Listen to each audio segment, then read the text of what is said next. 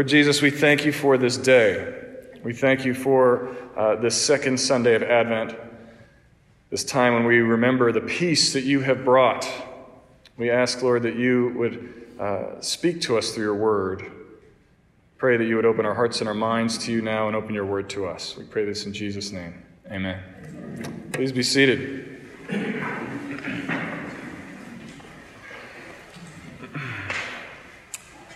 I want to open with a poem today, and this is a poem from famed 19th century American poet Emily Dickinson. So we're going a little more highbrow. Last week we were, doing John Mayer. Now we're with Emily Dickinson. So the poem is entitled, "I Many Times Thought Peace Had Come." I many times thought peace had come, when peace was far away. As wrecked men deem they sight the land at the center of the sea, and struggle slacker, but to prove, as hopelessly as I, how many the fictitious shores before the harbor be. It's a short poem. But I love those lines. I many times thought peace had come. How many the fictitious shores before the harbor be? How many times in your life have you thought that peace had come? How often have you been surprised by the circumstances in your life? Circumstances that disrupted everything you thought was going to happen. You felt you had a good beat on things, right? You thought you had some level of contentment, some kind of peace. And then everything changed. All of a sudden, peace was far away. You were like the wrecked men at the center of the sea, thinking that they see land. But it turned out to be one of those fictitious shores. Well, I don't know about you, but I relate to Dickinson's poem completely. I've experienced this many times, as she says, as she has. I thought I had finally found the situation in life where things, were finally going to settle down, where I was finally going to be able to know what to expect. But it never stayed that way. It could have been an illness, it could have been a death, a confession, a hurt relationship, a friend moving away, whatever it may be, things change. Things always change. About a dozen years ago, I remember thinking I had found the job that I was going to do for the rest of my life. I was getting to use my creative gifts in this job. It was a ministry job, a parachurch ministry job. I was getting to be creative. I was laser focused on the radical grace of God for sinners. And we were living in a cool place in New York. I thought I had it all at this time. I thought it all would come together. And then a year into that job, I started to see yellow flags with the guy that I was partnering with. But I thought, I like this. I love what I'm doing. We'll figure this out. I love it too much to quit, so we're just going to keep going. This is what I want to do forever. Then 18 months into the job, those yellow flags were now blazing red flags. And he and I were not seeing eye to eye at all. And his understanding of how the organization should be run was not what I thought we had agreed to when we began. And there was disagreement even on our board about how the organization should be run. There was a lot of chaos. And worst of all, I had lost my trust in him. I didn't trust him anymore. And so 2 years into that job that I thought was my dream job, I knew I was going to have to leave. And I did about 5 months later.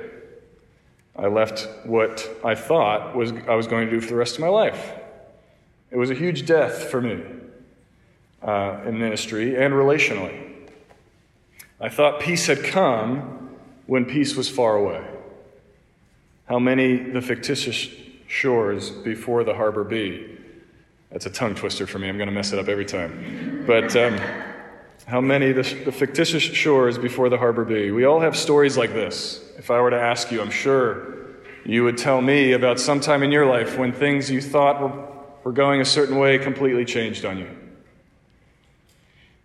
Well, we're in good company. Consider Joseph today. You got to sympathize with poor Joseph. Can you imagine being betrothed to your sweetheart, excited to marry and get started with your life with her? Everything you hoped for was panning out, right? You know, peace was right around the corner.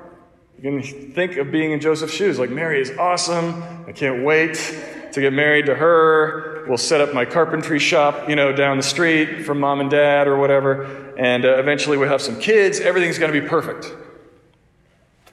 Then she goes on this trip to visit her older cousin. And she comes back pregnant. Talk about your world blowing up. That would have been devastating. Whatever peace that she thought she had was gone. Or what he thought he had was gone. It was not just his expectations about his life. He had expectations of what he had hoped for his life.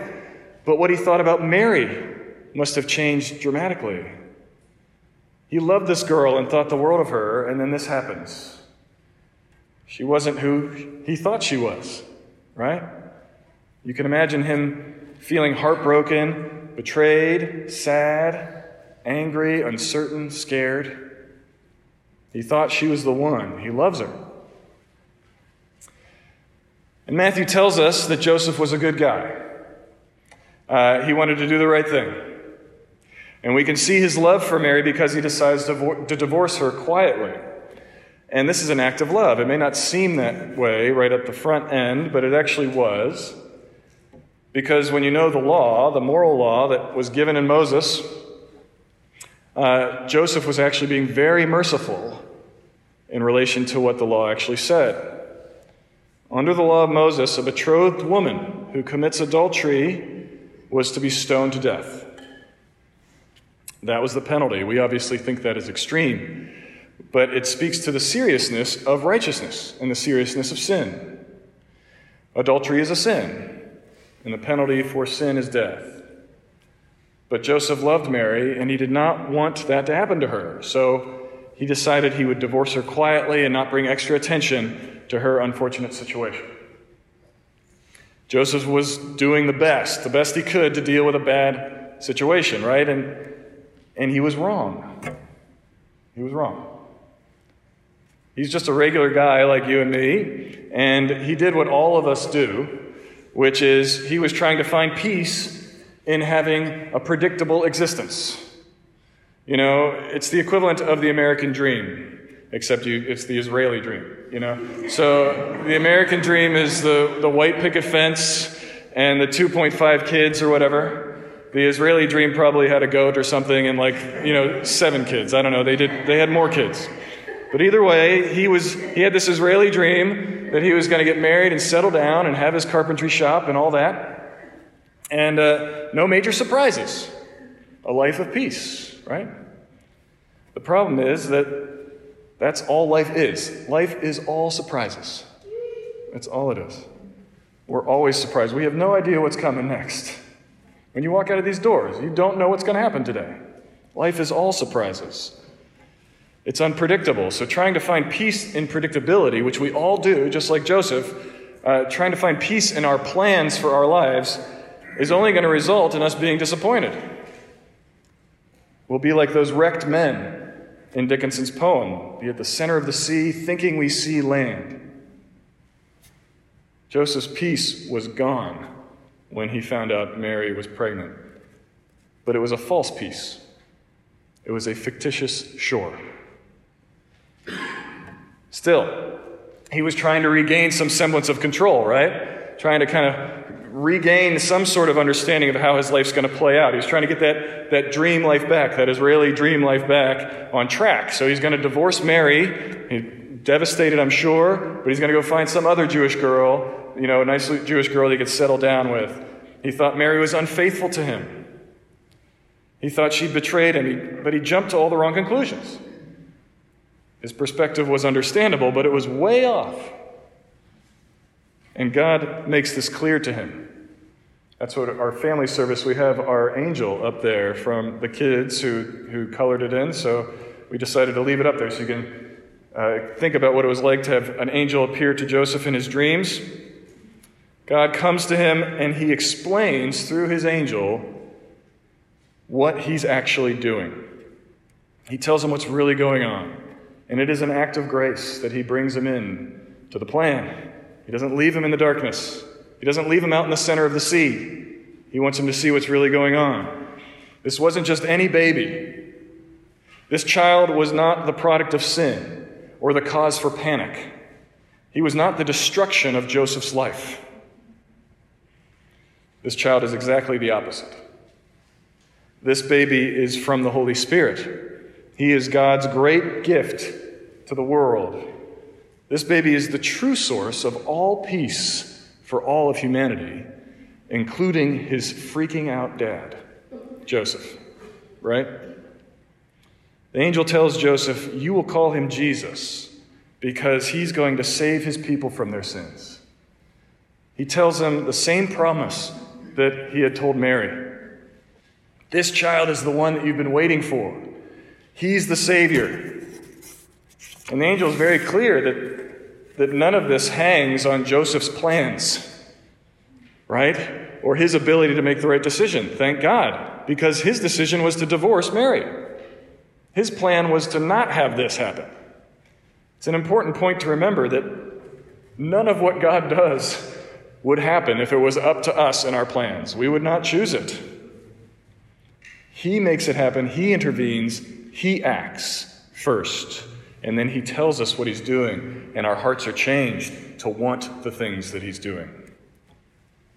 The angel tells Joseph in no uncertain terms, this is going to happen. You will take Mary as your wife, and you will call him Jesus.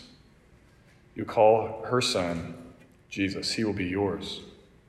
This is God's goodwill for his creation. God is keeping his promises. He's keeping his promises to Joseph. He's keeping his promises to Mary. He's keeping his promises to his people. And Matthew spells this out very clearly for us in case any of us doubted that this was God's plan all along. This was to fulfill the prophecy given in Isaiah 7, that a virgin will conceive and bear a son, and they shall call him Emmanuel. God was doing just what he said he would do. No one understood what he meant when he said it, right? People weren't expecting a virgin birth after Isaiah 7.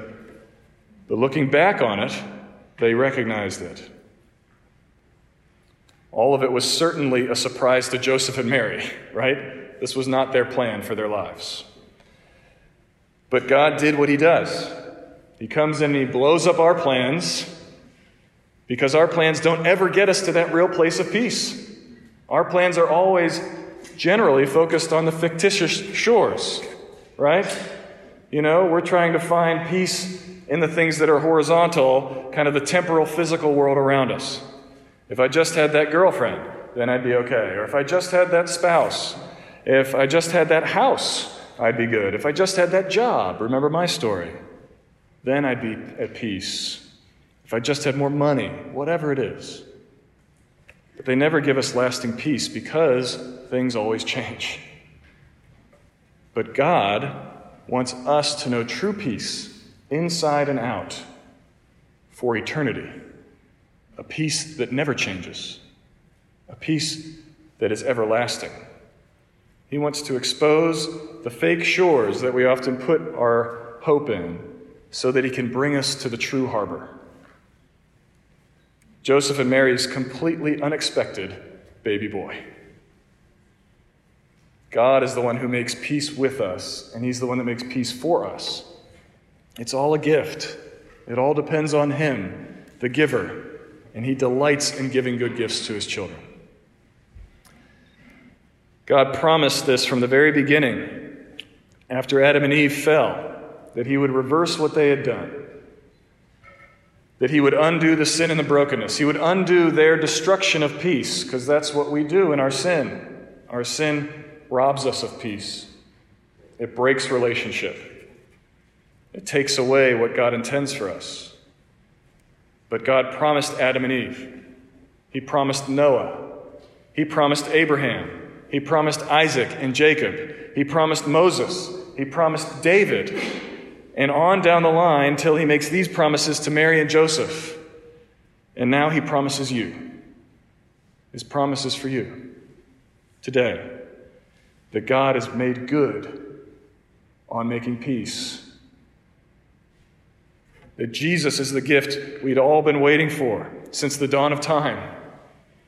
He's the one that would come and save us from our sins. That's what we sang this morning. He is the one who would bring peace for good. Remember what the angels proclaimed to the shepherds out in the fields?